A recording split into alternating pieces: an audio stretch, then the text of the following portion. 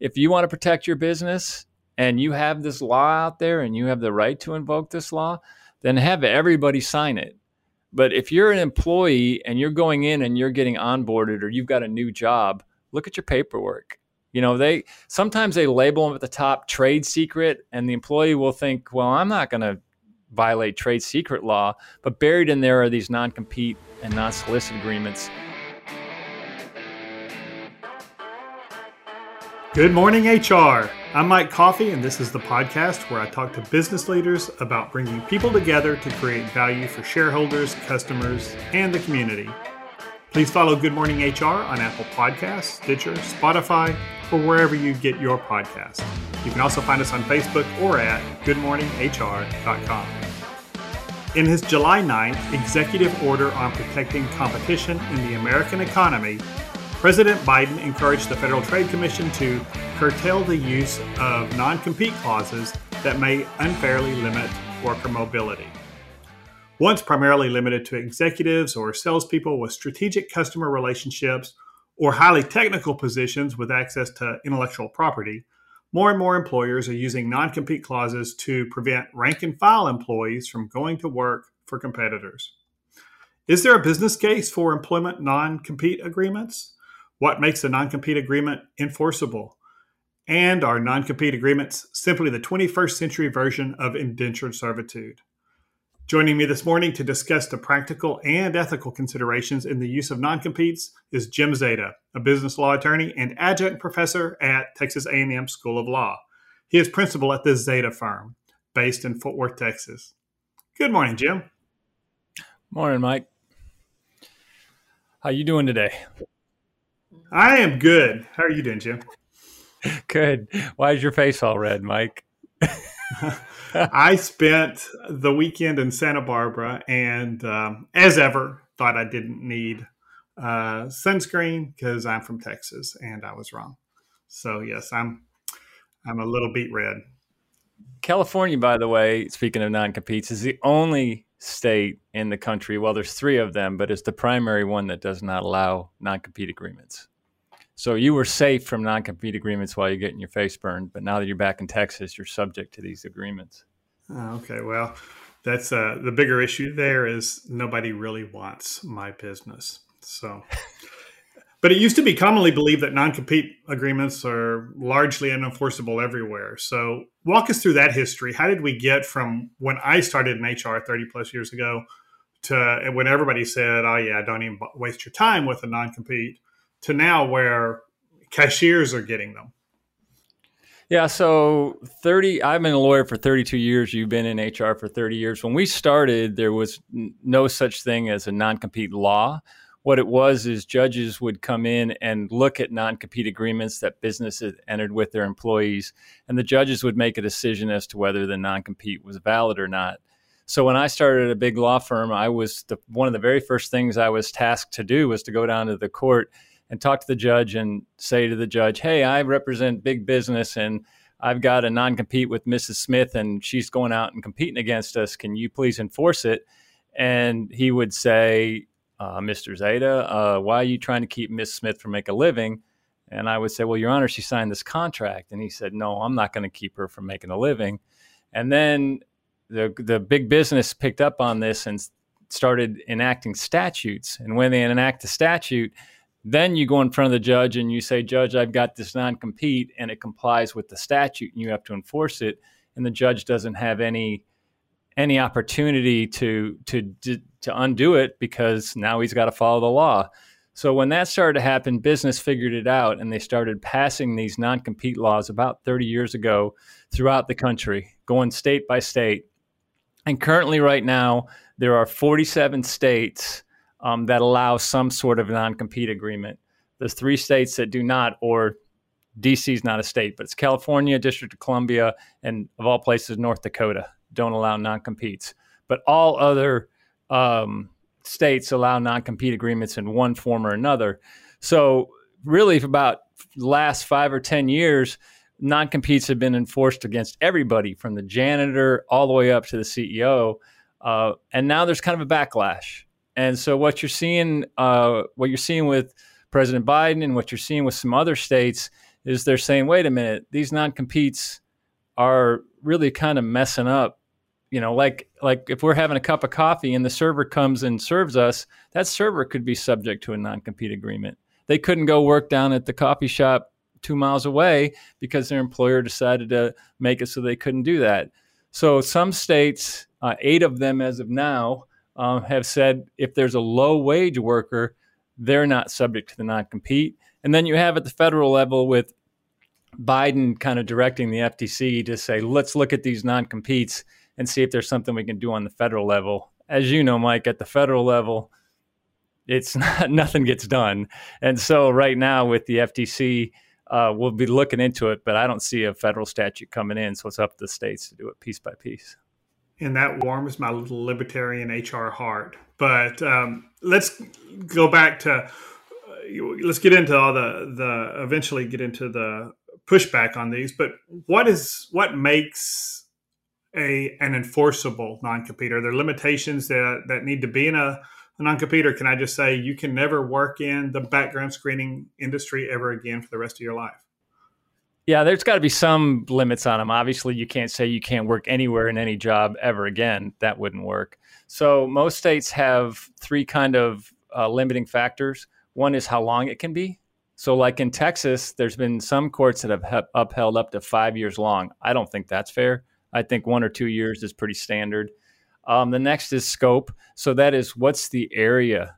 Like, can you do it just for restaurant workers, or can you just do it for tech workers? Or in medical, can you just have the doctor not work within, his particular field or her particular field? And then the last one is geography. You can't make it for the whole world. So what's a reasonable geography? Now, reasonable for a doctor in Texas is like 4 to 10 miles. Reasonable for a salesperson who has national accounts could be the whole country. So those are the 3 things. The other kind of thing that you need to have, at least in Texas and other states, is it needs to be ancillary to an otherwise enforceable agreement. What that means is you need to have another agreement in addition to the reasonable non-compete. Businesses have gotten around it, courts have gotten around it, and really kind of taken that requirement, and it's rarely used anymore. But that's what you need to have something that's a valid non-compete. But so that ancillary agreement, would that just be an employment context? I mean, the agreement is that you come to work for me and I pay you? No, it's not that wiped out, but it is. For example, there was a case that came out where a guy was getting some stock, and they said, well, that was enough. There's the usual one is you get training or you get access to trade secrets. Those are the usual otherwise enforceable agreement is, hey, we will give you training in exchange for the training. You give us the non-compete agreement, that kind of thing. Okay, so it's like consideration for the agreement to not to compete. Pretty much, yeah. But you said that increasingly those are going away. I mean, I don't know what the side agreement would be for restaurant staff or just your basic admin clerical position. That's the thing, right? So those 8 states are coming in and saying this isn't right. A janitor, there's cases of janitors that have been subject to non-compete agreements. And that's why you have these 8 states saying you can't do it for low-wage workers. You can't do it. The distinction I make is operations and sales. I get it. If you have a sales guy or sales lady who you have put a lot of time and energy into and established national accounts, and they control 30% of the sales of the company, and they can walk out tomorrow and take all those customers, I get that that's what a non-compete is designed for. But if you've got someone in operations and accounting, how are they going to hurt the company if they leave? I mean, you can typically find someone else to do that job, and they're not going to go out and steal a bunch of business from the company. So I think that's kind of the trend. They haven't got all the way there yet on distinguishing between sales and operations, but that's kind of the thing I use in the court with the judges. If I have someone in operations saying, how's Ms. Smith going to hurt if she leaves? So what happens now if you actually, an employee is subject to a non-compete and they leave that employer and decide, they're going to go into the same role with a competitor, even though they've got a non-compete? What's the recourse for an employer who wants to enforce that non-compete? Right. So that's the things I get questions for all the time. That's what I get. Employees call me and employers call me. What can I do? The first thing is from the employee side, don't tell your employer where you're going to work. Don't put it on LinkedIn. Don't let anybody know. If they don't know where you're working, then they can't figure out that you're competing against them. And some knuckleheads go out there and blast it on Facebook and LinkedIn, and they're just asking for it. But second is, what typically happens is if an employer finds out that employee is competing, what they'll do is go to their lawyer, and their lawyer will tell them, okay, here's our options. Number one, we can do a demand letter, a shot across the bow. That'll cost you $500 to $1,000, unless you're a big firm in Dallas, and then that's. And what's a demand letter? Tell it. A demand letter. What would be in that demand letter? So, for example, Mike, you have an HR company, and you go out and you work for another HR company.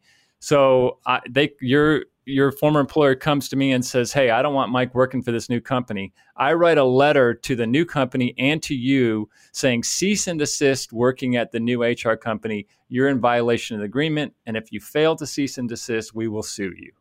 That's what the demand letter says. And, oh, by the way, you're damaging us. And if we sue you, we're not only going to get an injunction to prevent you from going forward and working with that company, we're going to get monetary damages against you and a judgment against you.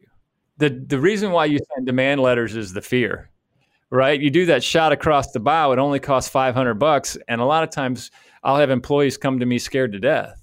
And they say, oh my gosh, this company's going to sue me and all this. And I tell them, wait, are they really going to sue you? Because let me tell you what the employer's lawyer has to be telling the employer. And that is, look, it's going to cost between $10,000 and $15,000 just to get a temporary restraining order. And if they get a judgment against you, Mr. or Mrs. Employee, can they collect it? Because in Texas, your house is exempt, your car is exempt, up to $80,000 worth of personal property is exempt. They can't collect a judgment against you. So they are literally wasting $10,000 to $15,000 just to get a temporary injunction, and that they will never be able to get back. They're just throwing money into a campfire. And so a lot of times the employers will just say, send the demand letter, scare the hell out of the employee, maybe they'll stop. And then that's it. That's all I want you to do. So employees, if you're out there, why would they send the demand letter to the new employer? Is it enforceable against that employer? It is not. So you send it to them just to scare them. It's just another scare tactic. So if I'm the new employer, though, if I have any kind of guts as a new employer, I would tell the old employer, you have an unenforceable non-compete, because most of them can be picked apart, and you're tortiously interfering with my contract with my new employee. What are you doing? And I threaten with a counterclaim. So I've done that in the past. So that's some of the things you can do. So let's say the employer's serious, the former employer is serious and really wants to enforce this. They send the demand letter, and the former employee shoots them the middle finger and just continues going to work at the new place every day. What do they do then? Then they have to file a lawsuit, and they have to get a temporary restraining order. And in order to get a temporary restraining order, you have to have evidence attached to your lawsuit. And then typically in 14 days to 28 days, they will have a temporary injunction hearing. And in that hearing, the employer has to prove, among other things, that it's likely to prevail on the merits.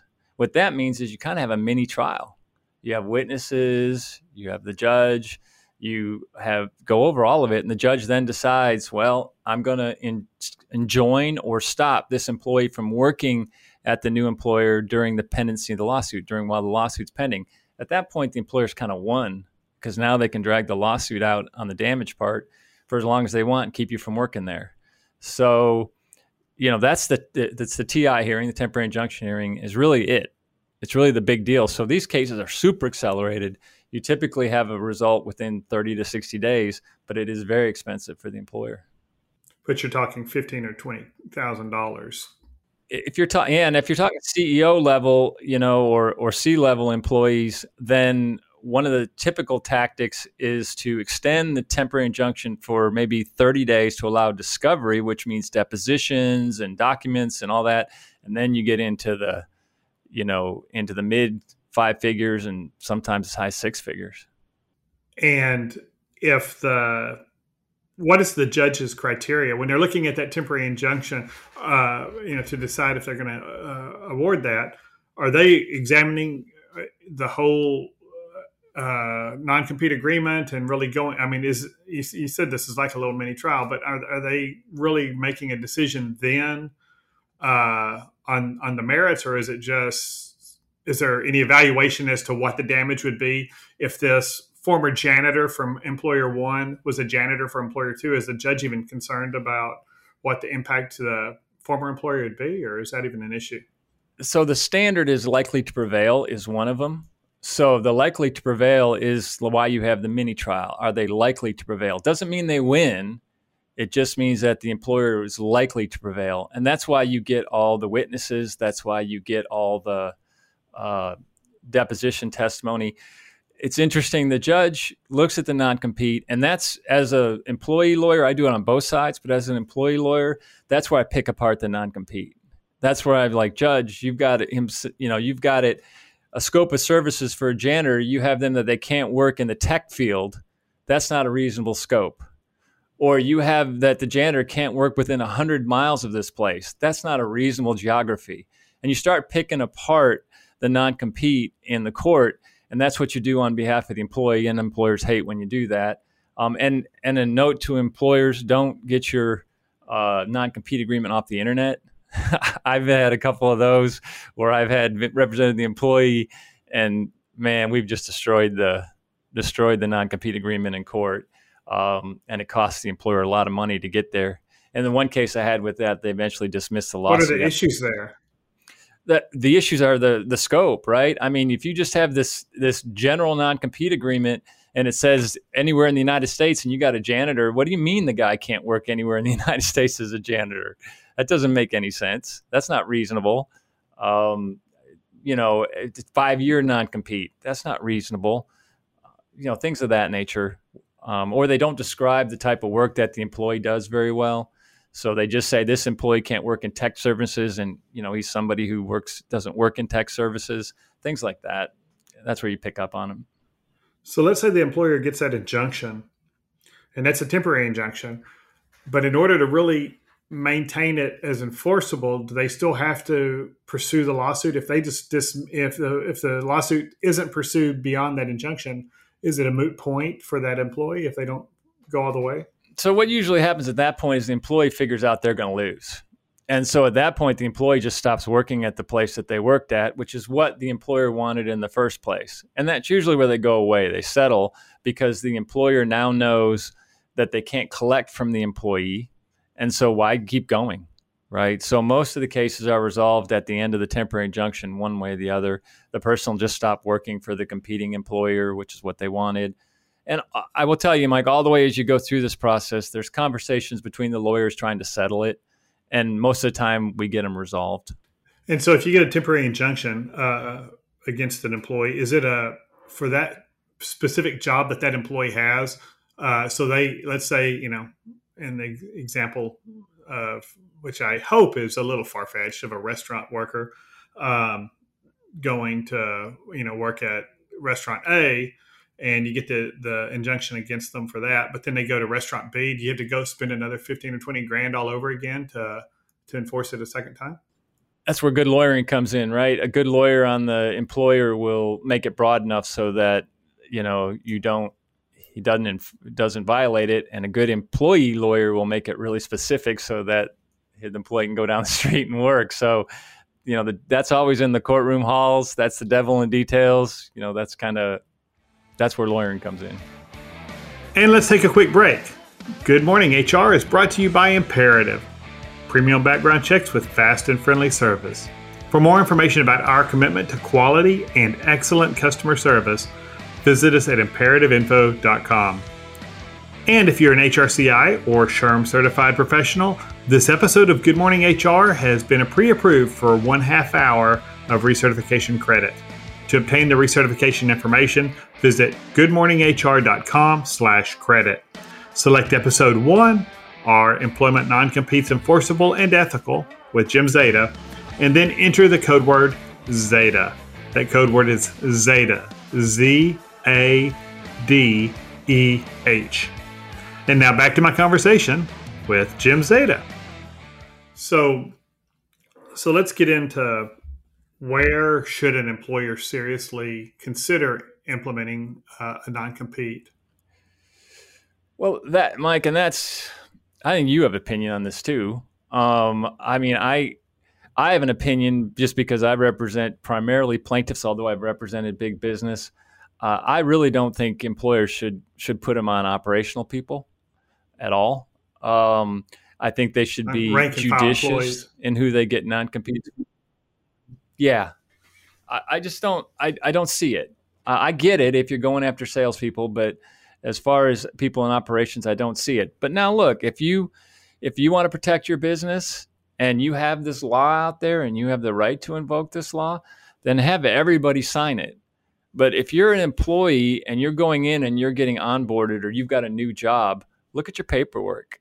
You know, sometimes they label them at the top trade secret, and the employee will think, well, I'm not going to violate trade secret law, but buried in there are these non-compete and non-solicit agreements. And so employees got to look out for it.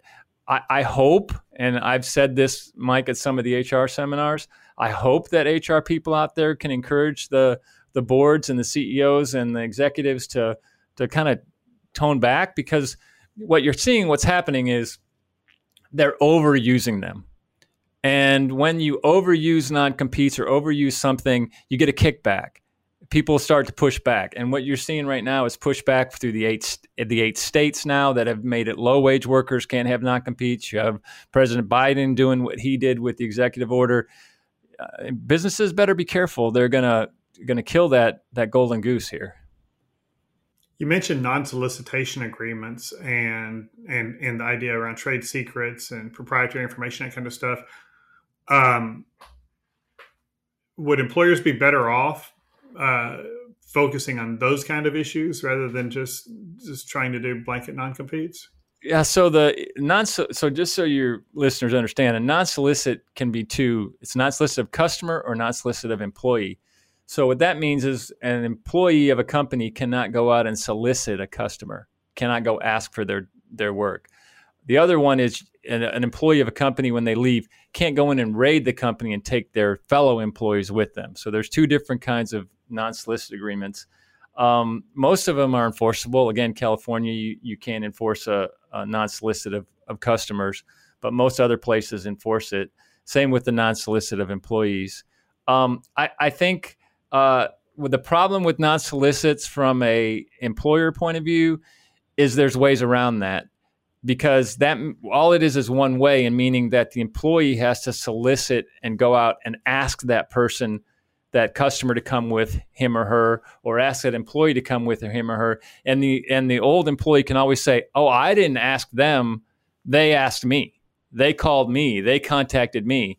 And that's if the customer or the old employee reaches out, that's not a violation of the non-solicit. So I don't think it's a solution. I think the non-compete is really what the employer needs to protect themselves. What about protecting proprietary information? Is a non-compete the way to go there, or should you have a separate agreement making certain kind of information business confidential? Trade secret agreement. You should have a separate trade secret agreement. I mean, if you really want to tie down your employees, you put them under a non-compete, a non-solicit of your employees, a non-solicit of your customers, and then a trade secret. And really the other thing, if you're an employer, that you really want to put in is, if an employee violates any of the non-solicit or non-compete agreements, that stops the 2-year period or the 1-year period from running. And so you don't get the benefits. So I've had some employees who violate a 1-year non-compete for 11 months, and the employer comes to them and says, oh, you can't work. And they go, well, I only got a month left, and so I'll be done. And it's, what are you going to do? Well, there's some clauses that employers can put in that says, no, you violated for 11 months, so it doesn't begin to run until the first day after 11 months, and now you've got the year to go. So I think employers need to, I hate to be saying this, but I think employers, if you really want to protect yourself, you got to put all those in there. Now, as a prospective employer, and I've seen the question on employment applications and interview guides about are you subject to a non-compete from a previous employer? How important is it to a prospective employer to even investigate that? I I'm split on that. Sometimes prospective employers get really scared about that. If you say on your application, "No, I'm subject to a non-compete agreement," they're like, "I don't want to get into litigation. I'll go hire candidate B instead of you." And so that's another reason why I tell employees to be careful about signing these non-competes. It really can chill your ability to get new work after you leave that one business, because new employers, might not do that. But Mike, do new employers, do they look at that? Yeah, well, I've seen the questions. I'm not sure how they're responding to it when they get that positive answer. But that's that'd be a good question for anybody listening to the podcast to post on our Facebook or on the website and let us know if, as an employer, you're concerned about that. I guess on the flip side, if I'm an employee and or a prospective employee and I'm considering this job, but now the employer in all the new hire paperwork that I actually read, which would make me the rare employee anyway who reads all that new hire paperwork, and I see that I've got this non-compete agreement, and I'm like, no, that's BS. I'm not doing that. What's my recourse? Can they, can they not hire me just because I refuse to enter into this agreement with them? Sure. They can choose not to hire you if they don't want to hire you. It's rare that I get phone calls from employees who are looking at their new hire work and find the contract and don't sign it. I just had one last week, and I'm working and we're negotiating through the non-compete agreement with the employer. But most of the calls I get is when an employee is thinking about leaving a company and they all of a sudden realize they're subject to a non-compete. And then they realize they've got golden handcuffs and they say, what do I do? At that point, I look at the non-compete. I tell them whether it's enforceable or not, in my opinion, walk them through the practical side of it. And this is interesting, Mike. I think it's interesting. What I always ask is, what's the ego of the person who's going to make the decision as to whether to file the lawsuit? What really happens in these cases is whether or not a lawsuit is filed depends on the ego of the president or the CEO. If they just want to show we're a tough company and we're going to enforce our agreements, then they go ahead and spend the money on the lawyers. But if they're nice people and they're like, look, this person worked for us for 5 years and did a great job and gave service to our customers, and they're really not going to hurt us over there, I don't want to hurt them.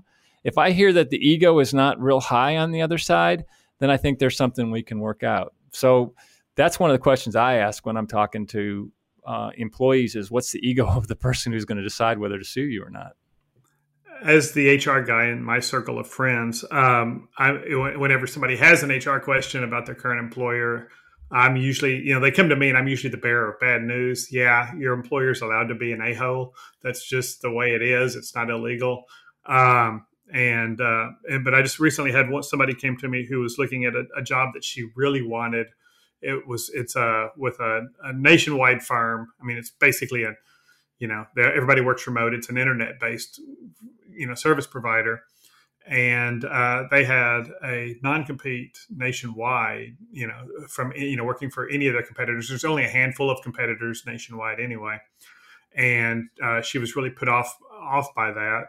And she reached out to them and just said, I'm not interested in this role if this is non-compete is there. And they dropped it immediately. That you didn't, that wasn't really intended for you or for this kind of role, which it clearly was, because she is the core business of what that company does as that service provider. But they dropped it. How often do you see employers willing to negotiate? You mentioned you were negotiating one recently. How often are they willing to do that versus just saying, no, sorry, that's our policy? Comes up to an ego and comes up to how much they want the employee.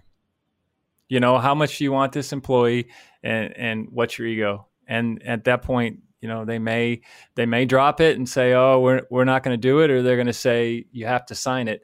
The other area where I see it is mergers and acquisitions. So there'll be a bunch of people in a company who don't have non-competes, and then the new hedge fund comes in and they buy the company out, and they go, guess what? Everybody here needs to have non-competes.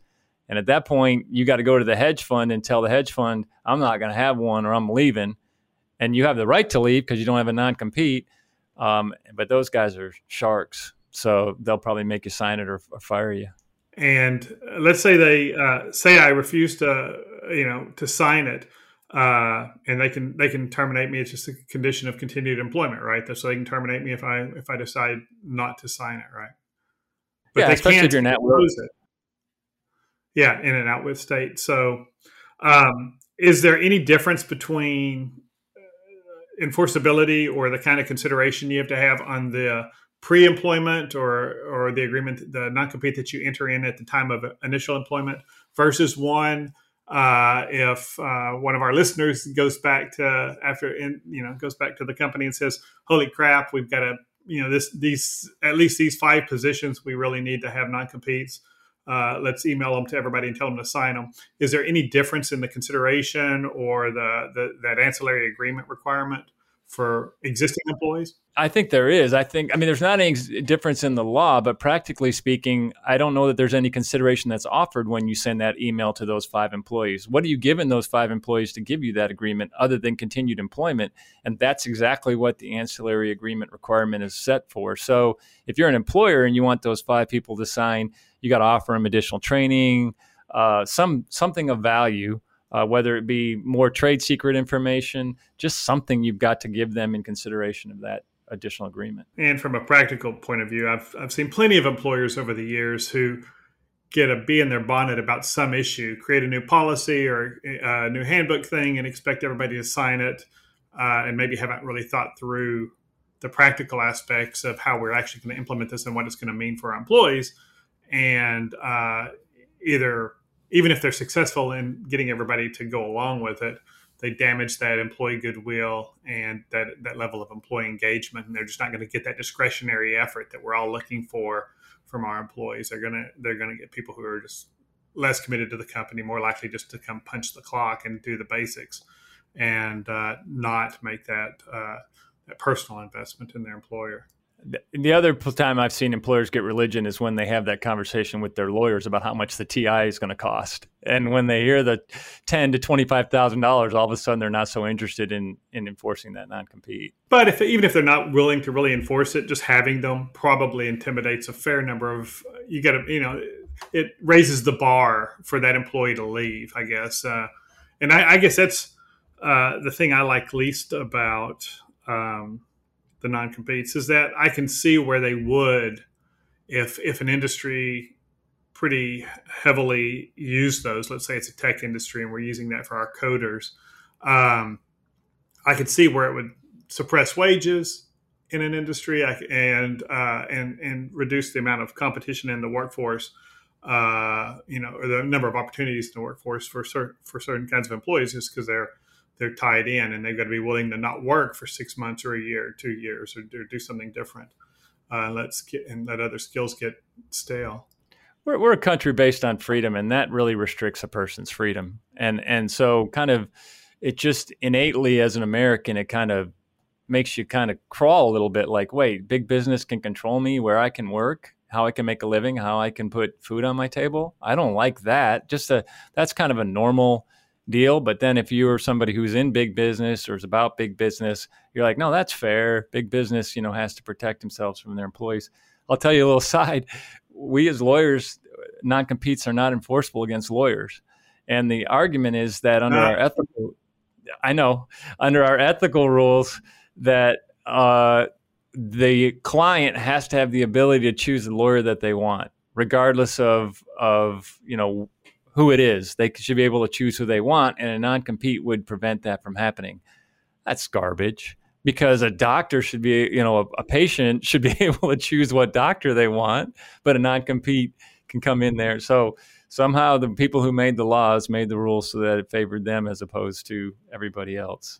So, well, a lot of our legislators are attorneys. So, That's right. and you put the defense bar and the plaintiff bars, both lobbies together. And as much as they like to complain about big business, but there's a lot of power there in the combined industrial legal complex. So, but anyway, well, thank you, Jim. That's all the time we have this week. I appreciate you joining us. And thank you, listeners, for being a part of this today. You can find previous episodes, show notes, and contact info for our guest, including Jim, at goodmorninghr.com or on our Facebook and Instagram feeds. And don't forget to follow us wherever you get your podcast. Rob Upchurch is our technical producer, and Imperative's marketing coordinator, par excellence, Katie Bautista, keeps the trains running on time. And I'm Mike Coffey. As always, don't hesitate to reach out if I can be of service to you professionally or personally. And otherwise, I'll see you next time. And until then, keep your chin up and think big thoughts.